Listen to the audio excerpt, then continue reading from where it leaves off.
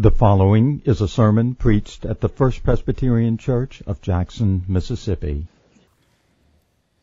Now you will remember that our teaching theme for 2023 and 24, our ministry theme this year is A Lamp to Our Feet, Knowing and Loving the Word of God. And in the remaining weeks of this month, as a part of our focus on getting to know the Bible better, we are going to take an intensive look at the teaching of the Epistle of Paul to the Romans. And so morning and evening on Sundays, and again on Wednesday nights, I'll be preaching right through the book of Romans in 12 messages.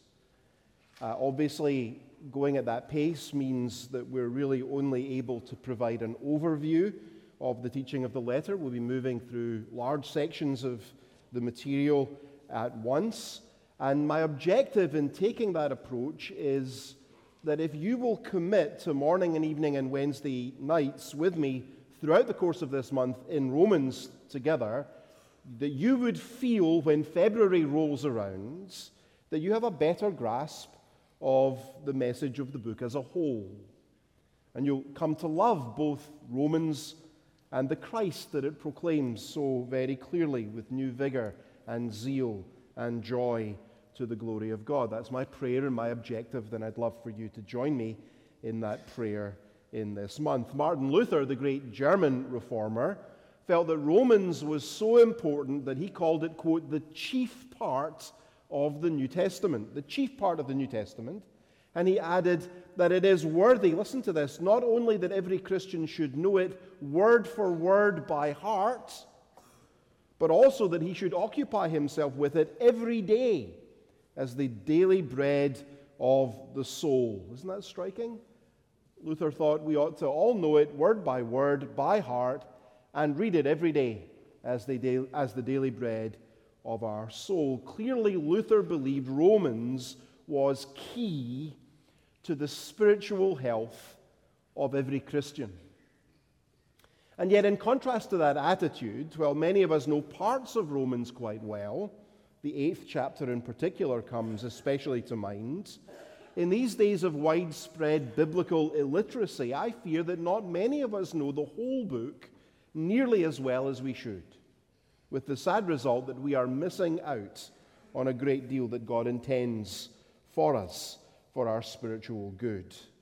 And so beginning this morning with the first 17 verses of chapter 1, we start this rather roller coaster ride through Paul's letter. These 17 verses introduce us to many of the major themes that we're going to see Paul return to again and again throughout the book. And so if you haven't done so already, do take your Bibles in hand and turn there with me, please. Romans chapter 1, verses 1 through 17 on page 939 if you're using one of our church Bibles. Now, as we consider the passage, I want you to look at it under three headings, really three questions that Paul's introduction answers. First, in verses 1 through 7, there's the who question.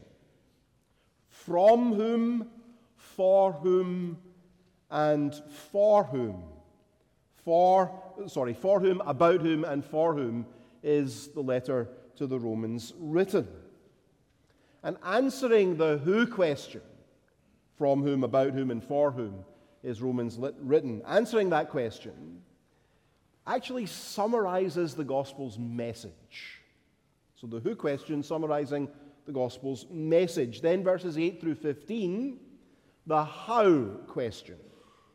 How does this gospel shape Paul's own ministry and mission, and how should it shape ours? And so Paul summarizes first the gospel's message, and then in 8 through 15, the gospel's mission. And then thirdly, 16 and 17, the why question. Paul tells us what it is about the gospel that motivates him and drives him to be so bold in his missionary endeavors. Here's why it is worth telling the whole world. And here we learn about the gospel manifesto.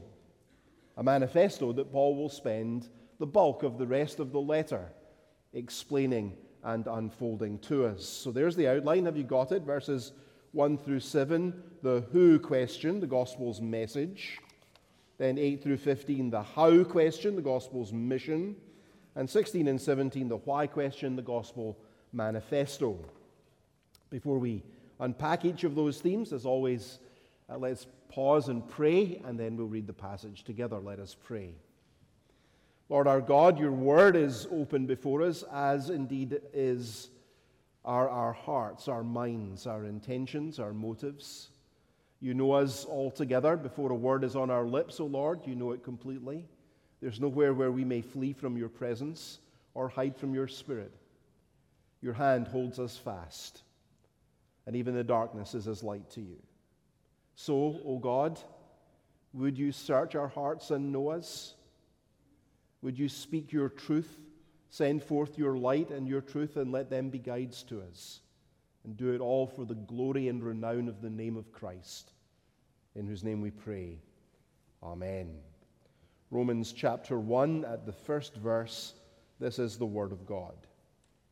Paul, a servant of Christ Jesus, called to be an apostle, set apart for the gospel of God, which he promised beforehand through his prophets in the Holy Scriptures, concerning his Son, who was descended from David according to the flesh, and was declared to be Son of God in power according to the Spirit of holiness, by his resurrection from the dead, Jesus Christ our Lord, through whom we have received grace and apostleship to bring about the obedience of faith for the sake of his name among all the nations, including you, who are called to belong to Jesus Christ, to all those in Rome who are loved by God and called to be saints.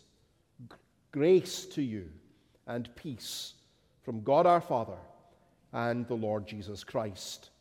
First, I thank my God through Jesus Christ for you all, because your faith is proclaimed in all the world. For God is my witness, whom I serve with my spirit in the gospel of his Son, that without ceasing I mention you always in my prayers, asking that somehow by God's will I may now at last succeed in coming to you. For I long to see you, that I may impart to you some spiritual gift to strengthen you. That is, that we may be mutually encouraged by each other's faith, both yours and mine. I do not want you to be unaware, brothers, that I've often intended to come to you, but thus far have been prevented, in order that I may reap some harvest among you as well as among the rest of the Gentiles. I am under obligation, both to Greeks and to barbarians, both to the wise and to the foolish. So I am eager to preach the gospel to you also who are in Rome. For I am not ashamed of the gospel, for it is the power of God for salvation to everyone who believes, to the Jew first and also to the Greek. For in it the righteousness of God is revealed, from faith for faith. As it is written, the righteous shall live by faith. Amen. And we praise God for his holy inerrant word.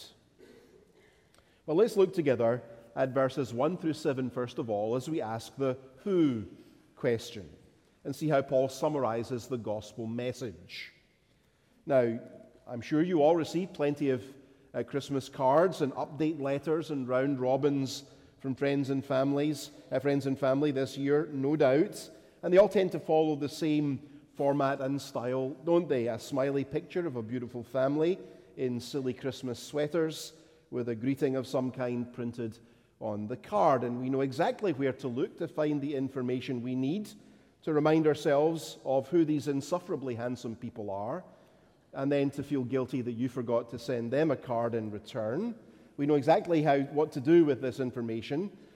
My point is, we know the conventions, right? We know exactly what's going on when we get this kind of mail. And Paul likewise typically follows a standard convention. His letters follow a convention. He uses a basic pattern common to ancient Greek letter writing style. There's the identification of the author, and then the recipient, then a brief greeting and usually a prayer. And if you've read through the New Testament letters, you'll quickly become familiar with that pattern, just as familiar as you no doubt are with those round-robin letters that clutter your mailbox at Christmas. And so if you look at verse 1, you'll see Paul beginning to follow that pattern and structure. He identifies himself as the author, Paul, a servant of Christ Jesus, called to be an apostle, set apart for the gospel of God. But it seems as though, hitting on that last phrase, the gospel of God, Paul has double-clicked on a folder on his mental desktop, and a whole lot of material suddenly opens up that he now feels compelled to share. He sort of breaks the conventional format here a little bit because he wants us to see that his gospel, which is the great burden of both his ministry as an apostle and the letter to the Romans as a whole, this gospel isn't ultimately sourced in Paul at all. Paul is not its true and final author. It is, he says, the gospel of God, which he promised beforehand through his prophets in the Holy Scriptures. This message of good news isn't Paul's invention. It is the message that the whole Bible has been proclaiming since Genesis 3:15 onward, which means that it's really God's gospel. And that makes all the difference, doesn't it? If it were merely Paul's gospel, then we needn't believe a word of it. But if it is God's gospel, then we can't afford to ignore any of it. Well, okay, if that is who the gospel is from, who is the gospel about? Would it surprise you to learn the gospel is not about you, and it's not about me? I have a friend who, after a while talking together, likes to say, well, enough about me, let's talk about you. Why don't you tell me what you like about me? And, I mean, he's poking fun at our basic narcissism, isn't he? Because that's what we're like, isn't it? We like to put ourselves at the center of the story. Martin Luther said that sin is incurvatus in se. It's turned in upon itself. It makes us turn in upon ourselves. Sin is self-obsessed, self-absorbed, self-focused. Sin puts self at the heart and center of everything. But what makes the Christian message such good news is actually the humbling, painful discovery that we are not, in fact, the center of the gospel story at all. One of our greatest needs is to get out of our own heads and to find something other than self to fill our gaze and capture our hearts. And so Paul says the gospel of God, verse 3, concerns his Son. The gospel isn't about you. It isn't about me. It is about Jesus. And do notice carefully what Paul says about Jesus. He was descended from David according to the flesh and was declared Son of God in power according to the Spirit of holiness by his resurrection from the dead, Jesus Christ our Lord. Paul is talking about what theologians sometimes call Christ's two states. During the days of his earthly ministry, he was Son of God according to the flesh. He was the descendant of David through Mary, legally adopted into the family line of Joseph. That is Christ's state of humiliation. They're talking about his self-humbling in weakness, bearing our sin, suffering in our place, dying, lying in the grave. Jesus is God's Son, descended from David according to the flesh. This is his state of earthly humiliation. But then by his resurrection, he passes into a new state, a state of exaltation. He was, Paul says, in his resurrection, because of the work of the Spirit of holiness, declared Son of God in power. He was Son of God in weakness, as our suffering, sin-bearing substitute, the child of Mary, the man of Calvary. But when the bonds of death were broken and the stone was rolled away and he stepped alive from his tomb on the third day, he was publicly marked out and acclaimed by God the Father through the Spirit of holiness in his resurrection to be Son of God now in power.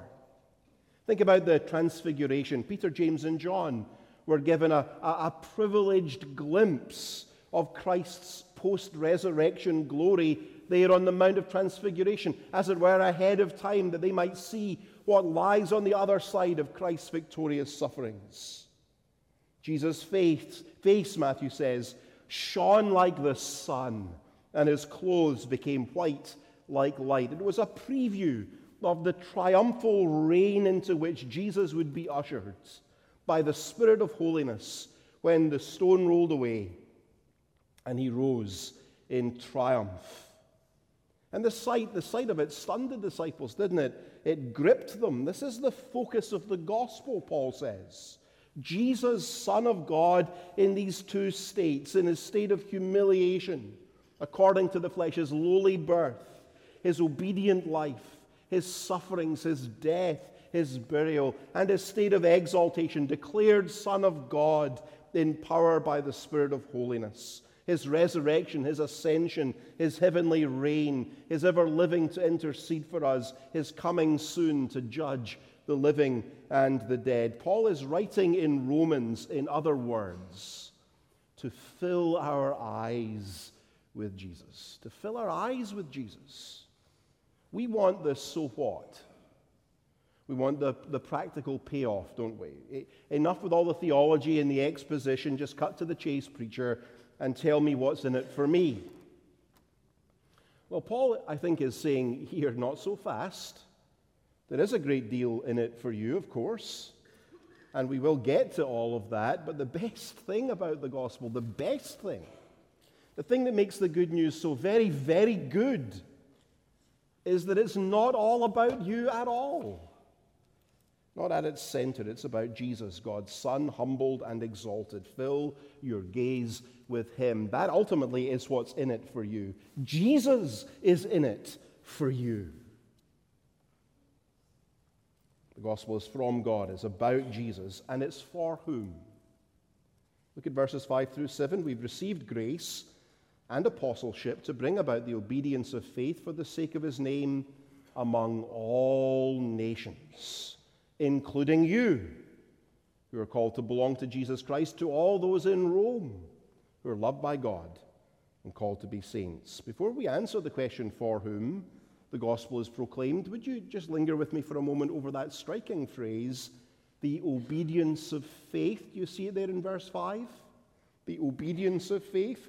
Jesus' coming, his humiliation and his exaltation, his self-giving and his holy reign, his death and his resurrection, they demand faith from us.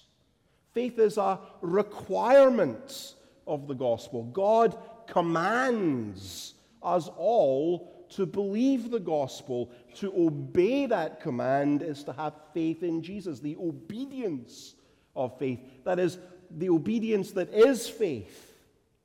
The gospel requires faith. Now, I wonder if you've ever really felt the force of that before. Maybe you thought of God's invitation to trust in Jesus as a sort of optional, kind of discretionary thing. And so there's nothing particularly urgent about it. After all, you can take or leave a mere invitation, can't you? And so maybe you would say you believe in Jesus as a matter of mental conviction and intellectual assent, but you've delayed responding personally to him from your heart for yourself, directly, earnestly. You've kept him at arm's length, truth be told, in the mistaken conviction that to delay surrendering to Christ in faith until you felt you were, quote, ready, there's hardly anything objectionable in that. surely. It's morally neutral, offending no one. But nothing could be further from the truth. Nothing could be further from the truth. You see, God commands you to believe in his Son. Did you know that? It is an imperative, an obligation. You must believe. And your continued delay in responding to his call is itself an act of disobedience. You must render to him the obedience of faith without delay. And that command to believe, notice carefully, goes to whom?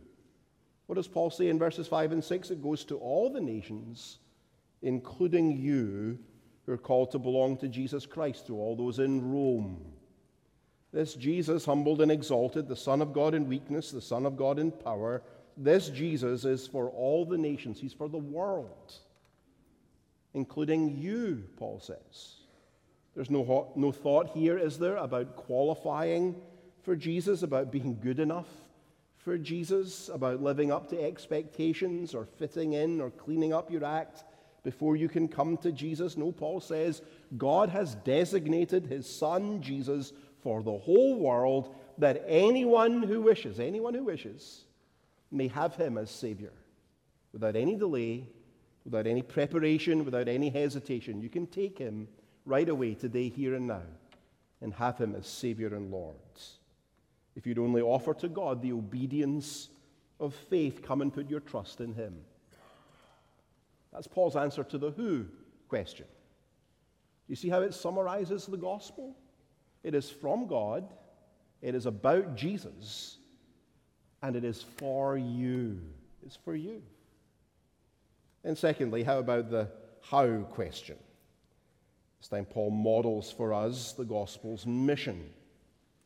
And already I hope you can see clearly enough there's a strong missionary principle, an evangelistic impulse built right into the DNA of the gospel itself. Do you see that in verse 5?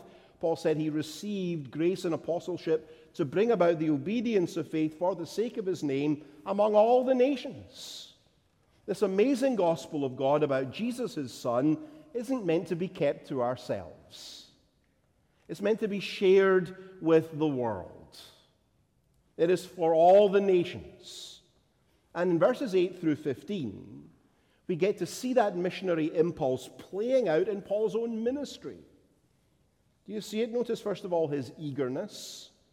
Look at his language. Without ceasing, he says, and always, verses 9 and 10, he prays for an opportunity to come and visit them. He longs to see them, verse 11, so that they might be mutually encouraged by the sharing of spiritual gifts. He is under divine obligation, a spiritual duty before God to minister to Greeks and to barbarians, to the wise and the foolish, verse 14. And so he says he is eager to preach the gospel in Rome as well.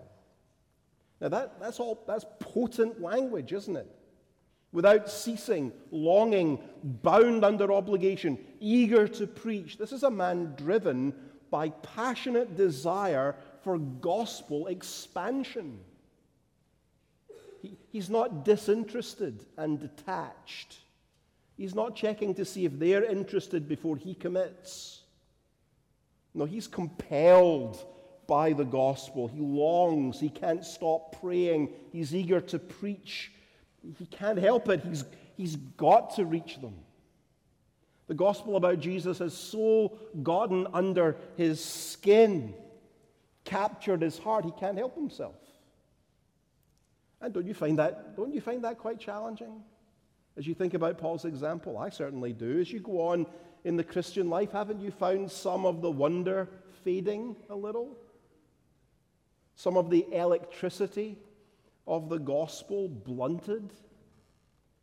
And we ask ourselves with Cooper, where is that blessedness I knew when first I saw the Lord? Where is the soul-refreshing view of Jesus and his word? Where we remember those days, those heady days of intoxication and wonder at the gospel. But now we've grown, you see, we've matured, and the wonder of it has blunted a little. It's dulled.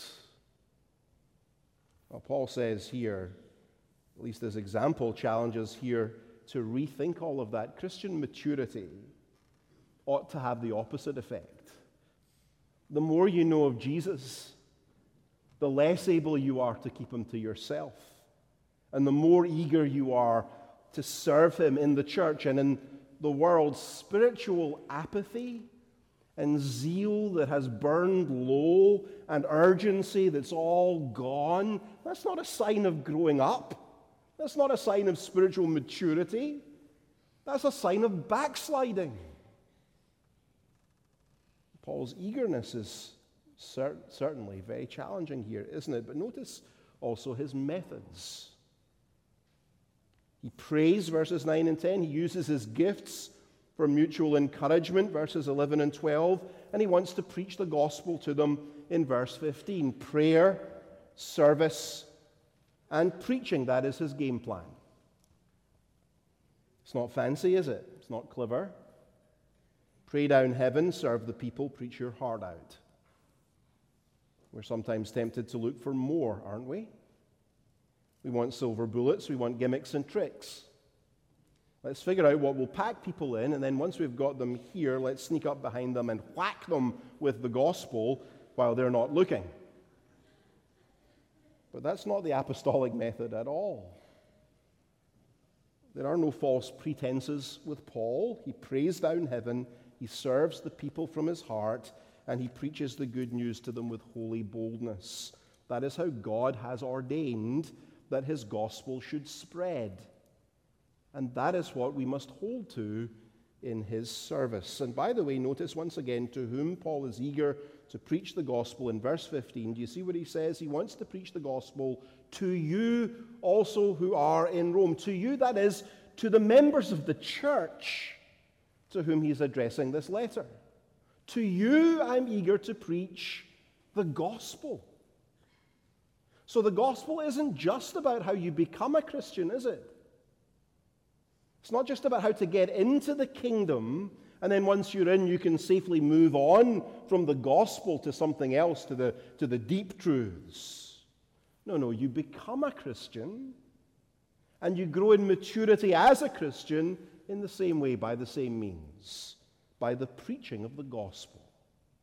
Paul wants to come to them and to tell them more about the divine Son, descended from David according to the flesh, declared Son of God in power by the Spirit of holiness through the resurrection from the dead. He wants to turn the diamond of the person and work of Christ until their love for him burns hotter and hotter, and their faith is fixed immovably upon him alone. He wants Jesus to be the center and circumference of their Christian lives. And so as we begin the study of Romans together in this month, please do not come to it excited about mining previously unexplored veins of doctrinal truth. Don't come looking for novelty. I pray God you will not find it here. Come to Romans looking for more of Jesus. Clearer views of Jesus, a firmer grip on Jesus. I love to tell the story, for those who know it best seem hungering and thirsting to hear it like the rest. Does that describe you? You know the gospel well. Are you still hungering and thirsting to hear it like the rest? That was Paul's perspective. He was coming to preach the gospel to Christians, because you never outgrow the good news. So in answer to the who question, Paul summarizes the gospel's message. In answer to the how question, he summarizes the gospel's mission. And then finally, look at verses 16 and 17. Paul answers the why question and tells us about the gospel manifesto. He longs to come to them. He's eager to preach the gospel to them. Why? Why is he so driven, so bold, so eager and urgent to preach Christ throughout the world like this? Well, look at verses 16 and 17. Notice carefully the explanatory conjunctions that are translated in our English version by the word for. Do you see them in verses 16 and 17? There are three of them. I'm eager to preach the gospel to you, for I am not ashamed of the gospel, for it is the power of God unto salvation for everyone who believes, to the Jew first and also to the Greek. For in it the righteousness of God is revealed from faith for faith, as it is written, the righteous shall live by faith. 3 fours. Why are you eager to preach the gospel in Rome, Paul? Well, I am eager for I'm not ashamed of the gospel. Well, okay, but why are you not ashamed? I mean, after all, most people in our day at least, certainly in Paul's day too, they rejected the gospel. They reject the gospel still as an absurdity, don't they? On college campuses, in media platforms, on our television screens. The gospel is denounced as oppressive and abusive and controlling and exclusionary. Jesus is dismissed or at best relativized. But real sold-out, hardcore gospel people, in the eyes of our society, people like that really ought to be ashamed of the gospel. What an ugly thing the Christian gospel is. That's how our culture thinks. You should be ashamed if you believe that nonsense. But why aren't you, Paul? I am not ashamed, he says, for, here's the second for, it is the power of God unto salvation to everyone who believes. Here is God's power in this apparently absurd message about Jesus crucified and risen. The same power that now marks Jesus Christ himself in his state of exaltation. He is, remember verse 4, the Son of God in power. That power that characterizes his glorious person now marks also the message concerning him. It is power employed here to one purpose. It's the power that raised Jesus from the dead, adorns him in his glory at the Father's right hand, and is now wielded in the hand of the same Spirit who raised Christ. It is wielded with one purpose: to save sinners like me and like you. That means nothing can stop it. Nothing can stop it. Not the supposed intellectual superiority of the cultural elites, not the posturing faux outrage of the social justice warrior, not the tidal wave of immorality drowning the culture all around us, not the fear-mongering of our politicians. Nothing can stop it. It is the power of God unto salvation for all who believe. That's why Paul isn't ashamed. That's why he's eager to preach. And the grounds for this extraordinary claim about the gospel being God's power, you find them in verse 17. Here's the third for. You see it in verse 17. The gospel is the power of God unto salvation for all who believe. How come? For in it the righteousness of God is revealed from faith for faith, as it is written, the righteous shall live by faith. The gospel has unstoppable power to save because, for, God gives his righteousness to everyone who believes in Jesus through it. So here's the power of God that nothing can stop. And it's a wonder. It's a wonder. There is no sin so dire, no sinner anywhere so vile, that the mighty power of God in the gospel can't save them, because the righteousness this gospel provides is the very righteousness of God himself in Jesus Christ. And that is perfectly sufficient for all our needs. If it were merely a human righteousness, a righteousness of our own, it would never do, would it? It would be like a shrunken, threadbare old blanket that no matter how you pulled it, you could never stretch it enough to hide our shame and cover our guilt and our sin from view. But that's not the blanket that covers us. It's not the robe that hides the filth of our sin. No, it's the righteousness of God in Christ. And that righteousness is wide enough and deep enough and long enough for you, whoever you are, whatever you've done. However low you sink, however lost you might be, you can come and hide away under the righteousness of Christ. There's room there for you. The gospel is God's power to save everyone who believes. The righteous shall live by faith. That's all that's required, you know. And if that's all you have, just faith, you have all the security you need. Christ is yours. And the righteousness of God now hides your sin forever. Who is the gospel for? Or the who question, the gospel is God's gospel about his Son for you. How? Pray down heaven, serve the people, preach the word. That is the gospel's mission. And why?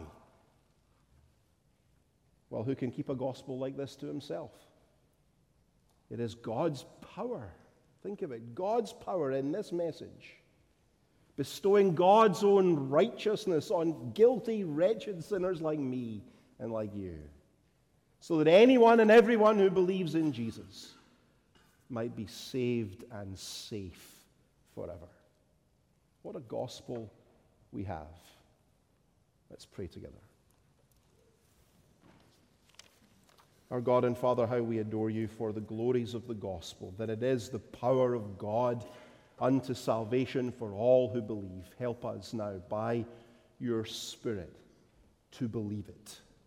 Grant us the gift of saving faith, that receiving and resting upon Christ alone, we might hide away under the all-sufficient robes of his righteousness, and there accepted in the beloved. Make us, like the Apostle Paul himself, eager to tell all the world we have good news for you. Would you come and meet with us now? Give us thankful hearts as we cling to Christ and come to his table in Jesus' name. Amen.